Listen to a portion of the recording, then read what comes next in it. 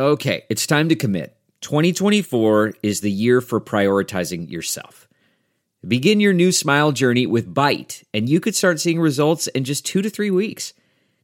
Just order your at-home impression kit today for only $14.95 at Byte.com. Byte clear liners are doctor-directed and delivered to your door. Treatment costs thousands less than braces, plus they offer financing options, accept eligible insurance, and you could pay with your HSA, FSA. Get 80% off your impression kit when you use code WONDERY at Byte.com. That's BYTE.com.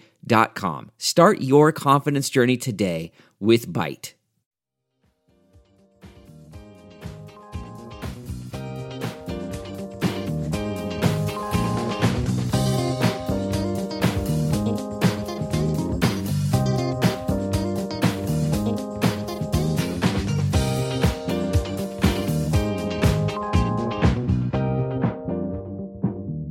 And now, the list of things that you can buy at the Chicago Reader store at chicagoreader.com.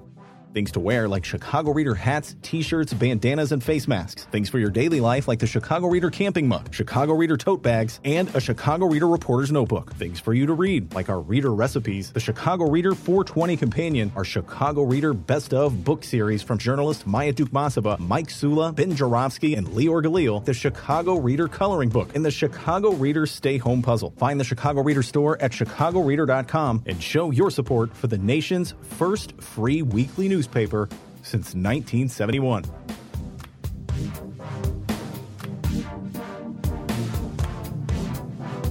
Bonus time on the Ben Jarofsky Show as I speak. What is the day? Wednesday, February 7th, 2024. Before I bring on my distinguished guest, let's see what's in the newspaper today. So here's a story. I haven't talked about this in a while. We used to talk about it all the time. It's like nostalgia. Here's the headline, Sun-Times. Smollett asks state Supreme Court to overturn conviction for lying about hate crime. Jussie Smollett, man. Let's pause and think about this. This story has been around since 2019. That is like, it's now 5 years this story's been around. I think it's just time we all let it go. But I can't let it go, people. I'm obsessed with this story on many, many levels. People, I used to talk about this this item so much back in 2019. I continue conversing about it, have guests come on, we talk about it. I am now at the point where I am in agreement with Jussie Smollett. Let it go. Drop the charges. Let the man just go about with his life. He's been humiliated enough. I agree with, he lost his last, his appeal in front of a appellate 3-judge panel. But I agreed with the judge, former alderwoman, Fredrina Lyle. She used to be the alderwoman of the 6th Ward. I'm probably the only person in the city of Chicago other than Justice Fredrina Lyle who remembers that. But no, I agreed with the first two I ever voted for. Okay, my distinguished guest has jumped in. We'll bring him on. I'll introduce him in a little while. But so I guess there's 3 of us who remember that she was an alderwoman in the 6th Ward. My distinguished guest, me, and the justice herself. But I'm with you, Justice Lyle. Enough's enough. Jussie Smollett, just let the thing go. You humiliated him. He has been humiliated. Dave Chappelle did a great job of humiliating him. It's still funny to watch that video. We all know he made up the story. But I'm going to put it to you, all you MAGA types out there who hate Jussie Smollett because he was obviously guilty when he proclaimed his innocence. Where is your appreciation for the truth when it comes to Donald John Trump? MAGA. I'm asking you, MAGA. You go, oh, Jussie Smollett, man, he made up that story. It's unbelievable. He lied. You can't tolerate liars, Ben. That's MAGA. But when it comes to Donald John Trump, we all saw the insurrection that he led. MAGA's like, no, it wasn't an insurrection, even though we saw it. He clearly, Donald John Trump, violates the section of the 14th Amendment that will deny him access to the ballot because he participated in an insurrection. Obviously, clearly, he should be booted off the ballot. But you watch, the Supremes are going to bend over backwards to keep him on the ballot. They'll cook up some cockamamie excuse and they'll justify it. And that's how they do it. So when it comes to Justice Smollett, it's like, we can't punish him enough. Keep punishing him because he lied. When it comes to Donald John Trump, we love you, Donald. We'll do whatever you say.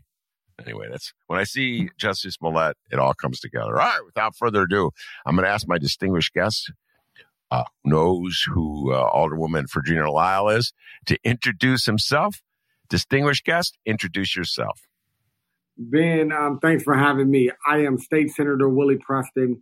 I represent the sweet 16th District that hails from Chicago's South Side and the Southwest suburbs. So our district goes pretty much from the Chicago Skyway to the east, and we run as far west as Palos Hills. So everything in between. We have Inglewood, Auburn Gresham. I was born and raised in Inglewood. I currently live along with my wife and our 6 children in Auburn Gresham. We have West Chatham. We have Scottsdale, Wrightwood community where my wife is from, all the way to Oak Lawn, Burbank, Bridgeview, Justice, Illinois, and Hickory Hills and Palos Hills. So we have a very diverse district there, and I'm very proud to be representing it. Yes, and before we go any further, a little shout out to Anthony Jackson. I see you, Anthony. From the moment that Senator Preston was elected, he goes, Ben, you have to have Senator Preston on the show. So, Anthony, I do whatever you tell me. Ha ha. And it just takes a while. And so good to have you on. Welcome aboard. Senator Anthony Preston. Jackson is a doyen of politics and someone that I truly respect. He's a real friend. I've known the guy since he was like 8 or something like that. Lord knows. All right. Enough on Anthony.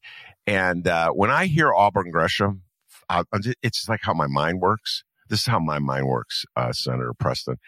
I think Father Pfleger and I think Alderman David Moore. Is that accurate to think of those two when you hear the Auburn Gresham? I think that is accurate. Alderman David Moore obviously represents Auburn Gresham in the city council. I represent all of Auburn Gresham myself in the legislature, and Father Mike has been a fixture in the Auburn Gresham community for many, many decades. Well, Father Mike and I do not always see eye to eye on everything. Well, we don't either, but that's yeah. Father Mike and I don't always see eye to eye on things all the time. But you know what? Where my focus is trying to find those areas where we do. And to that degree, I think that, we're starting to see some real movement. And just to add to that, me and Alderman Moore don't tend to see anything alike. So, but I will continue to do my best to try to work with anybody. Alderman Moore is a friend of the show. He's been on a few times, and I don't agree with Alderman Moore on everything either, and he doesn't agree with me on everything either, but I welcome him back to the show. In terms of Father Pfleger, I was just thinking about this, Willie, that I could think of the issues. I was on the opposite side of Father Pfleger. Was the Children's Museum in Grant Park. I was just thinking about this the other day, and the Lucas Museum on the lakefront. But I'm with him 100% on this latest thing where he said that don't bring the Democratic Convention to Chicago federal government if you're not going to bring money to deal with our homeless situation. So, Father Pfleger, I'm with you on that one. Okay, I haven't been with you on all of the things, the stands you've taken, and you were a little too close to Daley for my taste, but. On this particular issue, I'm with you 100%. So that I had to get that out of the way. Do you have any position on that one, Willie, before we move on to other matters? I think that first and foremost, I support the DNC coming to our city. It has massive benefits in the way of bringing everybody to the epicenter of the democratic politics in this city. I think that it would be it'd be irresponsible for us to call for the DNC to not come to Chicago because there's no benefit in that. So I don't agree with that at all. I have called for, us to address the homelessness situation here. And I don't think that, what I heard at least was Father Mike says, don't bring the DNC here unless you're going to house the homeless while you're here. And if that's the case, then I don't think that that's a serious proposal at all, because this is a systemic issue. I think that we should address it. I am, personally, one of the people that don't believe that we should be appropriating or diverting so many resources towards the migrant crisis, because it is undermining the helping homeless people in the city and in the state that we've said for decades we didn't have the ability to do more because we didn't have resources. So I represent a community, Ben, where people are vocally frustrated seeing it appears we have the ability to print money to help, in that situation with the migrants, and we still haven't done it. I can tell you I don't know if you're aware of this, but in the Black community, there's been a long understanding that the homeless people in our communities often try to sleep in the police stations when it got very cold. And they were always getting kicked out of the police station. That's like if you live in neighborhoods like Inglewood, where I was born and raised, that's kind of something like you just know. That's the thing. All the homeless are going to try to sleep in a police station. And so for those who are unaware, who live in our city, when so many residents saw, of all places, the police stations being used as shelter for migrants, it was devastating to seniors, older Black women, older Black men, people in the Black community, because it was just such a glaring and stark governance of our police stations here in Chicago, because we felt terrible seeing homeless people out freezing in the city of Chicago and not being able to take shelter in the police station. So it was ironic that was used as places to house the migrants for many, many Black people. For anybody who didn't understand the outrage behind it, imagine seeing your, folks you wouldn't, like to see them being helped and they weren't. And, for it to turn around the way that it did, it was it was a sight for us to see. Wow, we're really on a tangent, but let's go there. And then we'll come back to introducing. I haven't even really adequately allowed you to introduce yourself to my listeners your first time on the show. But I love how you just jump on an issue. You're not afraid to address it. So I have to give you credit for that. I'm with Jeanette Taylor on this one. She speaks for me. I speak for her, whatever, on this particular issue. It's outrageous, in my humble opinion, that the city of Chicago has not met the needs of all the homeless. And working in conjunction with the state of Illinois and President Biden, the federal government. One more time, I say this all the time, Willie. The mayor of the city of Chicago is a Democrat. The governor of the state of Illinois is a Democrat. The president of the United States is a Democrat. You mean to tell me they can't find the money in budgets that are worth tens of billions of dollars to deal with all the homeless problems in the city of Chicago? Put people to work in your district, in Auburn, Gresham. Put them to work building housing. And if they aren't trained, train them. Let's take this crisis and turn it into an opportunity. Why the city of Chicago, Senator Preston, doesn't do this, I do not know. We're all set. We'll do everything before we address these homeless needs. We'll do everything before we put people in Auburn Gresham to work. We'll build the Bears a new stadium. We'll build the Sox a new stadium. We'll redo the North Side 5 times. I've been in this town since 1981, Willie Preston. I don't even think you were born when I moved to Chicago. No, I was not. Nothing is, except for 4 years when Harold Washington was the mayor. It was That was when we tried equity in the city. And then when, unfortunately, he died, we went back to the same game. So I'm with you, actually, on that one. It's outrageous that the city has ignored the needs of your community for so many years. All right, why don't you talk a little about yourself? Introduce yourself, Willie Preston. Oh, Go I ahead. appreciate that. So I am, I'm a husband and a father. I was born and raised in the city of Chicago, as was my wife. And we have 6 children. We're raising them in the Auburn Gresham community. We're proud of that. Look, I was the least likely person to be an elected official, given the fact that, we come from a town, as they say, and you're familiar with this. Nobody wants you unless somebody sent you. And the problem is no one sent me, and I didn't have a family dynasty. I don't come from a family dynasty in politics. My trajectory was much like many of the, my friends who many of which are no longer here.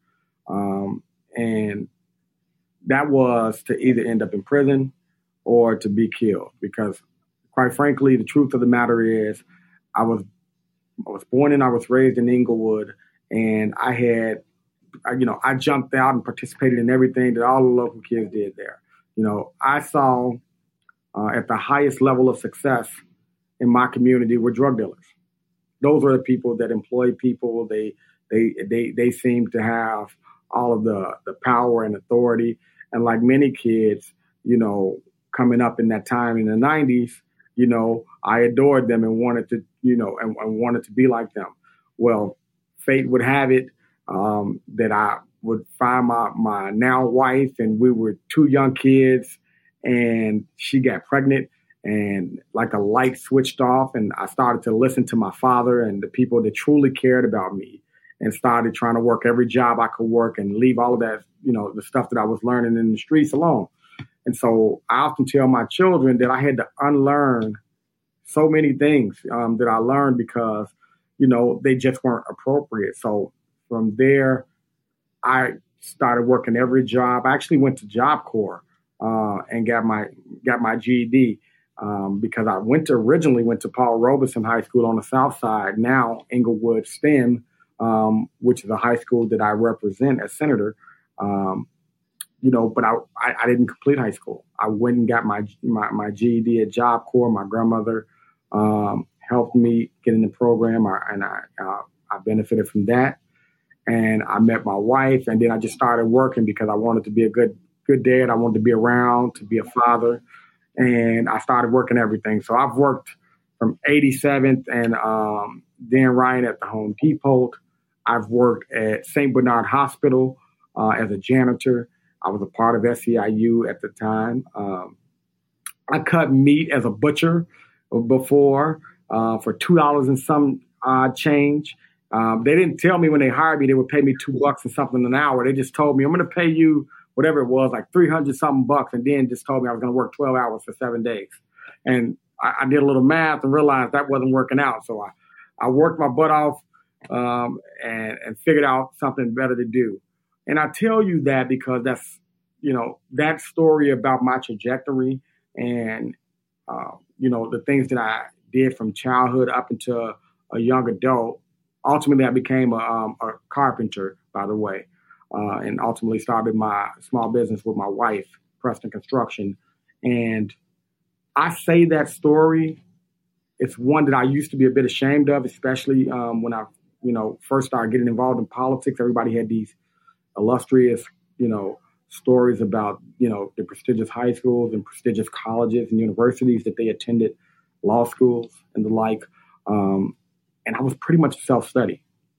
And so I've evolved into really appreciating my story because it is such an American story where, you might start off in this place and you don't have to end there. And that's the beauty of this country when we're working at it, when it's working for people that, live in this country. And that's what's great about it. I tell my children and other young people that you don't know where you're going to be.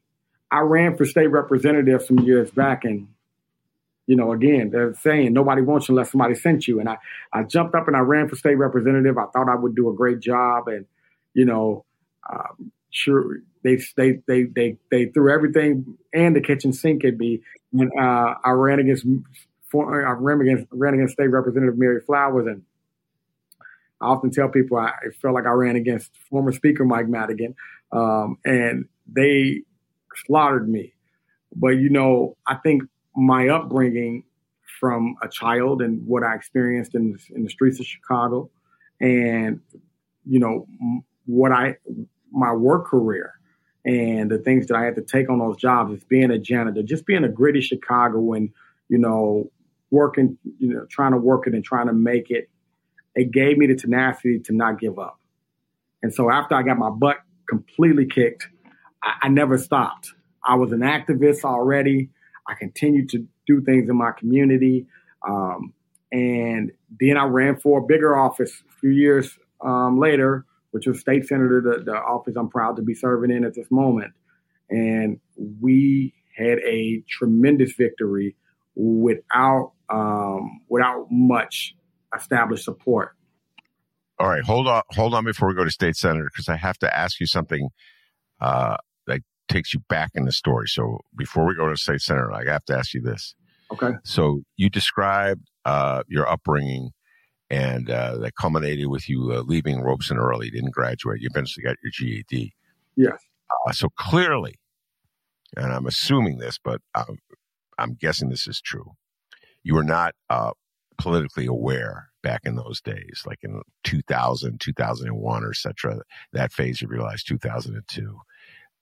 And what was it that sort of turned the light on in your head about our political system and made you want to participate? Go ahead.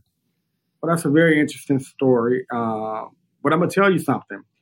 I actually was. And here's why. I was, in my earliest memories in life, Ben, were me sitting on my father's lap as a very small boy, watching Larry King live. Generally, I have suspenders on. I think I hearken it back to Larry King. Credit him for that. Watching the Gulf War with my father. My father was fascinated with politics. There wasn't many people around that cared anything about it, but my dad happened to be one of those people. He had participated in Mayor Harold Washington's campaign. My mom describes our childhood, our home, and him helping Chief Judge Tim Evans thereafter as being a mini campaign office. I don't remember any of that, but I do remember watching Larry King live and CNN and that stuff with my father. So even while I was running around, in the streets, trying to be the toughest boy in the city, I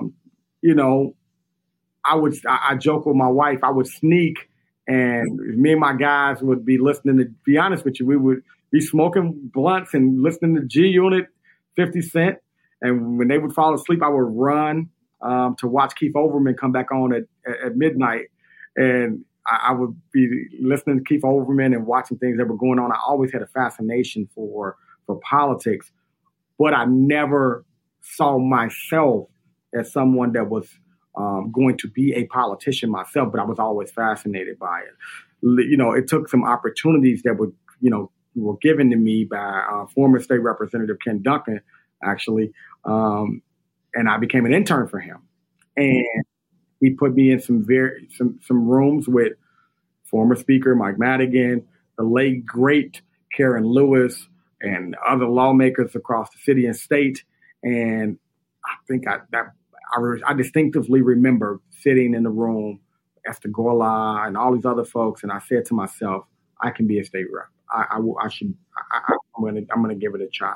I always cared about my community. I was always curious as to why we were in the conditions that we were in Inglewood, when I lived in a city where my grandmother would take us downtown and we would go to Michael Jordan's Steakhouse. And some of the older guys in the neighborhood say they always joke to this day that when I was a little kid, my grandmother took us to Michael Jordan's Steakhouse.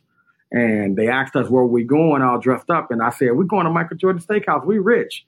We're going downtown. And they laughed about that, And I tell that story because it's also, I always remember thinking about my community and why we were in the situation we were in. So I was always fascinated by politics. I just didn't think it was for me. Certainly not to be an elected official myself, but that's where opportunities and but yeah, and a lot to respond to. A lot to respond to on that riff. Number one, Larry King was a legend. May he rest in peace. He was so good at what he did, and I've watched Larry King for years. I actually listened to him on the radio, Willie, and I like how gifted he was. His ability to make transitions. I'm still in amazement of it. He had, I don't know if you ever heard his when he'd be riffing it late at night, and so somebody would be calling in Chattanooga, hello. You know what I mean? Chattanooga, hello. What's your question, sir? And so a legend, and Michael Jordan's restaurant. I took my kids there, and the macaroni cheese was pretty good. But the Ken Duncan. Now let's get to Ken Duncan. I have something. I've known Ken Duncan for a long time.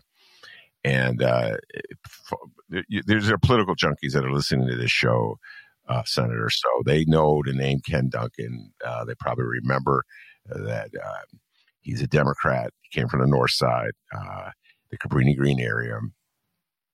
And he made one of the most fundamental errors a politician can make. And I'm going to tell you what I think the Ken Duncan error is, and then you respond. Okay? So for whatever reason, he really was chafing under the control of Michael Joseph Madigan, the House Speaker. Okay? And I can understand that. Michael Joseph Madigan ran that place. There was no dissent. You had to do what he said. You had to follow the line, et cetera, and so forth. And there are many legislators who were locked out of the process because they ran afoul of the speaker, okay? But if you're going to challenge the man, you have to challenge the man on an issue that matters to your constituents. And if you do that, you will be reelected. Because one thing about Chicagoans, they will stand up for someone they think is standing up for them. But Ken Duncan challenged the man on the issue of joining Bruce Rauner and cutting aid to poor women who depend on assistance to raise their families. And that was the kiss of death. I personally believe that Ken Duncan would have defeated whoever Michael Madigan put up to run against him, even if Barack Obama came out against him. Okay, had he been standing up for the people of his district, had it been like Madigan wanted the cuts, and Ken Duncan said, "No, I'm not going along with these cuts." Instead, he went along with Rauner's cuts. So why would anybody in his district support him? That to me is the Ken Duncan fatal flaw. Your thoughts? I was obviously at that point not involved. I wasn't with the representative at that time. What I can tell you is the representative said something quite often, and that was trust the youth. And he gave me an opportunity. I came to the rep when Mr. Jackson was his chief of staff, and he's a couple years younger than me. And that was about 13 years ago or some odd years ago. And I respected that Ken Duncan, and I do to this day. Now, right now, it seems his name will never end in some political controversy. And folks have often asked me about, there are certain folks in labor who ask me about him, and, they say things that are not so flattering. What I will say to you is what I said to them. The Ken Duncan I know was a very good lawmaker, really committed to the people in his district, and poured into me as a young person. And I saw so many other young people that the representative poured into. And I would like to see more of that at large in the state and other elected officials. I think our communities would be so much greater if we saw more of those features that Ken exhibited so well. But I agree. I think that was a political blunder for the representative that had serious consequences for his political career. I think that there are some folks, now that may be mimicking that sort of, process. And I don't think that, what you're seeing in the mimicking is, justifiable as perhaps it was for the former speaker. You know, because as you just suggested, that this was not an issue that our community was dying to have a champion over. So, you know, quite the opposite. So I will tell you that Ken was a great lawmaker. He made a strategic political blunder. And, you know, I don't think that we should harp on the political blunder as much as we can talk about some of the successes, political successes that he did that really made a real positive impact to our community, like bringing in the movie industry. I would think we would be thinking about some of those positive things he did in higher education, like with the MAP grant, things that I benefited from, many people benefited from. I mean, he was teacher. He was legislator of the year several times for the Chicago Teachers Union under the leadership at the time of the late great Karen Lewis. So I like to really, whenever the representative's name comes up, I'd like to focus on those things because that's the Ken Duncan that I got introduced to, and it gave me the opportunities to actually believe that I could do more than, you know, just stand on the sidelines, that I could participate in our government as an actual lawmaker, representative of the communities that I represent now. So that's my takeaway.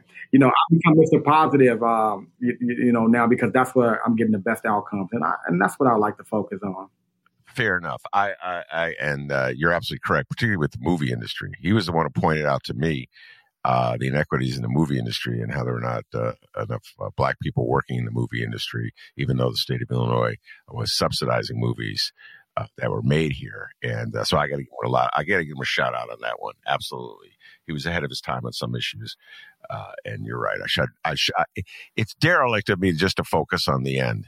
But man, was that a blunder. All right, enough of that. So that's how you got involved in politics, and you ran as state senator, as I recall, Senator Collins' district. She stepped down, so it was a vacant seat, correct? Is my memory correct in that? Yes. And Senator Collins retired from the Senate and ran for Congress. It was after former Congressman Bobby Rush, dropped the bombshell that he wouldn't seek re-election, which sent, I think, pretty much all the Southside politicians into a frenzy to determine, who would succeed him. Ultimately, my good friend, Congressman Jonathan Jackson, ultimately was able to win. But he, like myself, we both were running in those open primaries, and so I had a couple of opponents. Ultimately, fizzled out to just being one other, my former opponent and myself. And man, I'm so glad that I had ran against Representative Flowers prior to that, because after the whooping her and the party gave me, I had gotten a real education about, politics and campaigns in Chicago. So when it came time for this open primary where I ran, it was a similar lineup, pretty much the entire establishment supported my former opponent, and we worked it. And we worked it so well that we ended up winning by a pretty significant margin. I think we won by 9.5% in a two-way race, which was pretty good given the gaps in money and all the other tools and, endorsements and everything that my opponent would, enjoy. We did extremely well.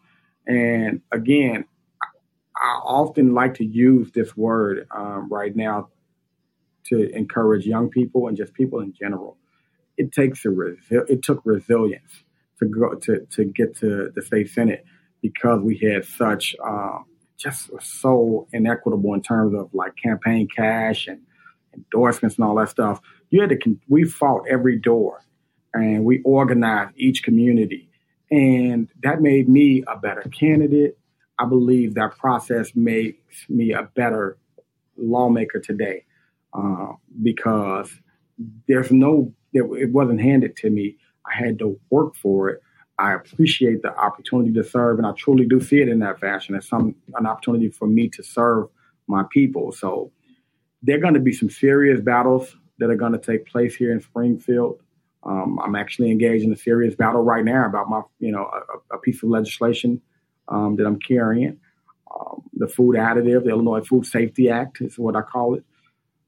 But it matters. And nothing that is worth it is going to be given easily. And nothing that is worth having is not worth fighting for. And so I think that I have been primed and prepped and positioned to be able to take on some of these serious fights so that we can protect our children and protect all of us and the food that we're eating. So at some point in the conversation, I'm sure we're going to discuss, hopefully, that my food additive bill, Senate Bill 2637, that is, a piece of legislation that I hope you and your listeners and every Illinoisan, quite frankly, every American will get, will learn about and get involved in and take a position either way, because it's just that important. Let's go there. This is there was an editorial in the Chicago Sun-Times endorsing your efforts on this front. So let's talk about it. Explain what you're trying to do with this bill and why it's so important in your humble opinion. So what I'm seeking to do in this bill is to ban 5 food additives that are linked to serious health risks. Those 5 food additives are found in many of the products that we all enjoy. You're talking about brominated vegetable oil, potassium bromate, red dye number 3. You're talking about propylparaben and titanium dioxide, all of which have been linked to serious health risks. Behavioral issues, hyperactivity in children, cancer, thyroid issues. Empirical evidence, study after study after study, have proven that these food additives are not only clearly linked to these health risks, but there are alternatives. There are alternatives that are safe to use, and that's when this legislation, I call for the prohibition of those 5 food additives, and as well as some studying of some others that have also been linked to some serious health risk. That's a big fight. I went to Israel just before the attacks from Hamas. And, one of my biggest takeaways, and there were many, but one of my biggest takeaways was from my tour guide, Ben. He just abruptly asked me, have you ever noticed anything about us in this country? And I said, what's that? And he says, no one's fat. And I think my response, my facial expression was kind of a recoil because I'm an American and I'm proud of it. And I just felt a little bit of an attack. And he says, no. I'm from Brooklyn originally, but I've been here 30 years. And you know what? We just don't allow that stuff in our food supply like you all do over there. He's like, my friends, man, it's terrible. They call me. All of them are catching cancer. None of us are like that over here. They're catching all these diseases. And it's because the food is what he said to me. And so this wasn't an issue that I came to the legislature to fight for. But when I got back, I looked at what California was doing. I talked to some other folks who are in the political beltway, if you will, and asked, what are we doing in this front?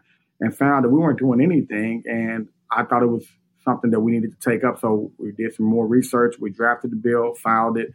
And shortly, a couple months later, I got a call from the Secretary of State, Alexi Giannoulias, saying that it's an amazing bill. He thanked me for drafting and filing it and asked if he could, be a part of it, said he wanted to throw his full support behind it. And he came on as a strong proponent.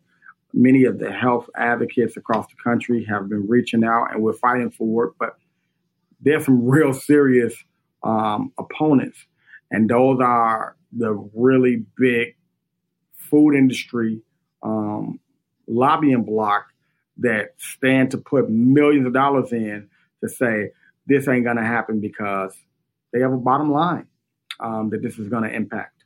And I'm going to tell you, I think that it's so incumbent upon every person who has some knowledge about this legislation, look into it. And if you do, I think you will conclude that this is all about money and not the health of the people of the state of Illinois. And that's what my concern is. My concern is about our health, because as a father, Ben, I feel guilty. As somebody who brings in products with these food additives, I am setting my own family up, my own children, for devastating health risk. And I got a problem with that. And I think about children in places like Inglewood, where I grew up, and other communities that are struggling, that are part of a food as Auburn Gresham, unfortunately, under recent leadership and at the alderman's level, have saw so many grocery stores leave our community, where people are increasingly in Auburn Gresham relying on gas stations to get their food. You're talking about children, Ben, who through no fault of their own are leaving out from the moment they leave out of their house to go to school. They're only consuming products with these additives in them. So when we think about the behavioral issues out of our children, when we think about the high disproportionate levels of certain diseases throughout communities of color, Black communities, I like to say that, be very declarative, you're starting to see we have figured out there is a smoking gun, and we're putting the gun in our mouth and pulling the trigger every time with these food additives. All right, so let's tie a couple things together for prepare for the next question.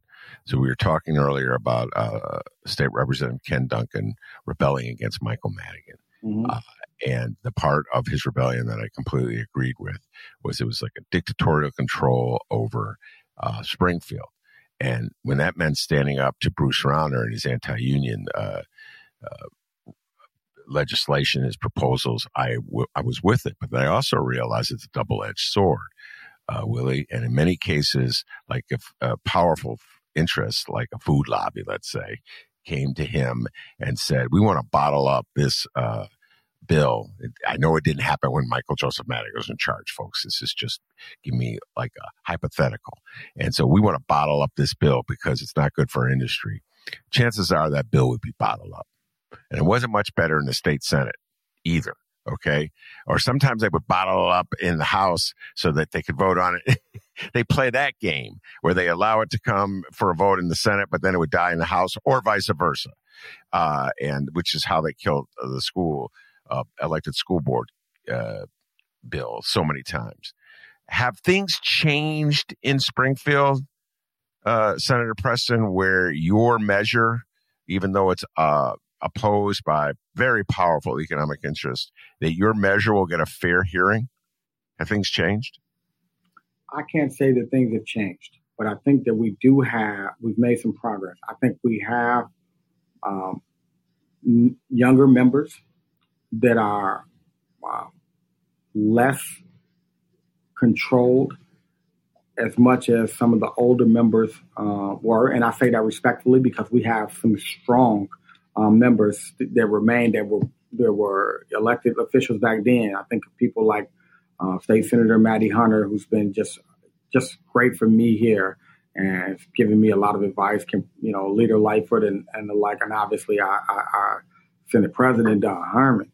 But I think you have younger members that are considered to be more progressive, that have more audacity to push back against powerful industry than there were perhaps back then. So I think that we will see. I don't want to be one to be championing a victory because we haven't moved this legislation throughout the legislature yet. But I have strong confidence that, as the chief carrier of this bill, that I am lobbying every last one of my colleagues. I'm educating everybody to the degree that they need to be, that they can be educated on this issue as quickly as possible. And, everybody's going to have to stand up and press their button and determine if they want the health of their community, if they're going to put that over perhaps the health of their political career. And myself included, I'm a new member. This is not a small task. Ben, you've been around this place a long time. All good legislation that's many times, as you kind of alluded to, that's pretty much a death pill for your trajectory as an elected official. My position is that we have a unique opportunity to really do some good that people can feel, that people can have confidence walking into their grocery stores that they're not feeding their children poison. And I think when we have that type of, when that narrative is out there and people can really, really wrap it around their heads that this is what's at stake, the health or profits, I think we're going to be able to move this through the legislature, but it's going to be hard. It's going to be difficult. But part of my job is to go out and communicate to my colleagues and to Illinoisans at large at what's at stake here and not get bogged down in an unnecessary fight. Now, we know we're in an era of misinformation. So, I want to be very clear while I'm speaking on this issue. There's not one product that will be eliminated. There's not one product that will be eliminated if Senate Bill 2637, the Illinois Food Safety Act, becomes law. Those same products they will exist on the shelf. They'll just be there safely because these companies are already doing it. There are 27 countries in Europe alone that have already outright banned many of these food additives. Coca-Cola, last time I checked, you can get one in the EU any time of the day.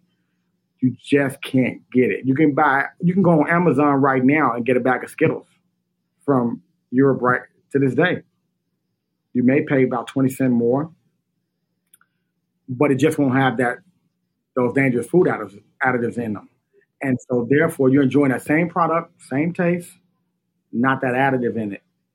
That are linked to these deadly diseases. And I think when people understand that, my task and job is to get out there and let people know the truth about it and not be tackled by this misinformation campaign that's probably going to come, that's likely to come. And if I'm able to do my job, this bill becomes law. And I'm going to do my job. Is there companion legislation in the House that's sponsored in the House?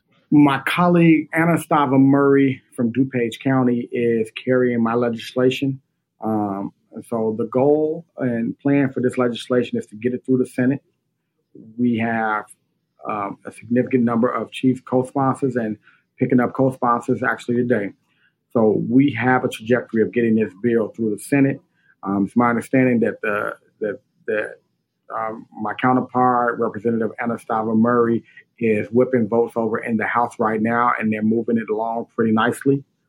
So, I am cautiously optimistic, Ben. This is a big bill. I think to say that this bill is going to, we got this at this stage, will be irresponsible because we know we're up against a very powerful bloc. And like you said, if history's taught us anything is the big boys usually get what they want. But I will tell you, we're in unusual times. We have a moron, we have a criminal that is running for president on 90-some counts at the same time. He's leading the Republican charge. We are in uncharted territories everywhere. You have Willie Preston as the state senator of the 16th district. I think it's safe to say that, all bets are off. So we may see something new. That's a good point. And I'll be honest with you. I'm not going to. I didn't predict your victory. I'm just going to tell it straight. I didn't predict it, Willie. Don't hold it against me. I said, oh, you let me beat that guy. He's up like every union in town is for the other guy. And boy, was I wrong. I was like, who the hell is Willie Preston? Listen, I'm going to tell you. I called my father. Everybody on election night, I don't think I'll ever forget it. But on election night, everybody was coming to me and everybody was calling me saying, you won. It was just the results that really just started coming out. And we seemed to have a very healthy margin. And I was really like, wow. I'm like, I don't believe we can lose it in my mind. But I told everybody, please, let's be patient. All the votes haven't counted in. And I was very serious about that. I was kind of very superstitious about, jinxing it. But when we won, I remember calling my father, and I thought I had killed my dad because he screamed to the top of his lungs, "We won! We won!" He couldn't believe it. And I think that was funny. So I don't blame you, because it was at that moment I realized my dad never thought I would make it either. Yeah. Your dad and I are in the same boat. That's what he wanted to happen. He just said, "It was your son." Has Bill 2637 had hearing that I'm unaware of? Has it been scheduled for hearings? We will. We are scheduled to have a hearing on it. It's currently assigned to the Public Health Committee. It will be heard the week after next in committee.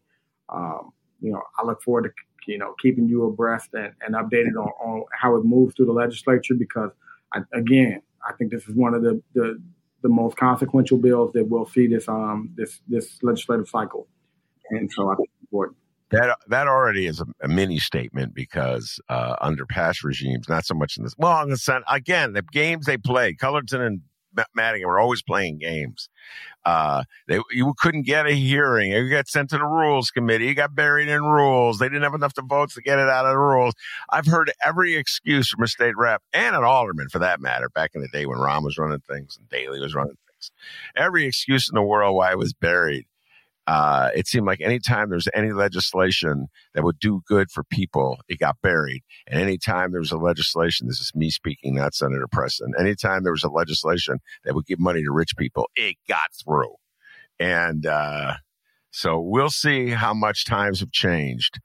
You're up against a lot. And we'll bring you back on the show, Willie, if you're willing to come on, and we'll talk about this. And so we've run out of time. Some of your other legislation, particularly your ID bill, which I would love to talk about it another time, and your prison guard bill, as for that matter. Well, I appreciate you for having me on, Ben. I've listened to your show for some time. My late great professor, Paul Green, out of Roosevelt University, had us listen to your show and others to, kind of get ourselves really prepared for the political beltway. And so this is like another full circle for me to come and be a guest on your show as a sitting member of the Illinois General Assembly. So thanks for having me. I appreciate you. Thank you very much. That's Senator Willie Preston. Boy, do I feel old. I'm like, Ben, when I was a kid, I listened to you. No, it's all good. I like it, Willie. Thank you so much. But I get that a lot. They're like, some guy will tell me, when I was a kid, I saw you on TV. I have Monroe Anderson every Wednesday on my show. We talk politics, and Monroe Anderson's been around Chicago journalism even more than I have. And he gets that all the time. I've been with him in restaurants, and people come up to him. I saw you on TV back in 1980. And it's just like, live a long life. That's touch wood. Well, that's the goal. Hey, to if it's worth anything, my great grandmother is 104 years young, and she told me to never call yourself old. So I will go and see her tomorrow. Every time I hear this conversation stir up, I go and give me a dosage of her talks, and she's doing wonderful. And her daughter, my grandmother, is 89 years old. You wouldn't be able to tell it, and she's currently at Governor's State, getting her master's degree in no less than computer science. So. I got some really great shoulders I'm standing on, but they're still standing. So you're in good shape, man. All right. So before I let you go, this show will drop on Super Bowl Sunday. Before we began the show, Senator Preston told me he was not a sports fan. Let's see if he can handle this question. Name the two teams who will be playing in the Super Bowl and make a prediction as to which one will be victorious. Go. San Francisco 49ers. And the Kansas City Chiefs. I am a sports fan. I'm dedicated to the people. I can't follow up like I used to. Now, I will tell you that I believe San Francisco is going to win. But my 11-year-old, who is the real sports fanatic in my house now, would butcher me if I was with him. So go Chiefs. Okay. He's a real Chief fanatic. I should bring your 11-year-old. We'll do a whole Bulls conversation. My beloved Chicago Bulls.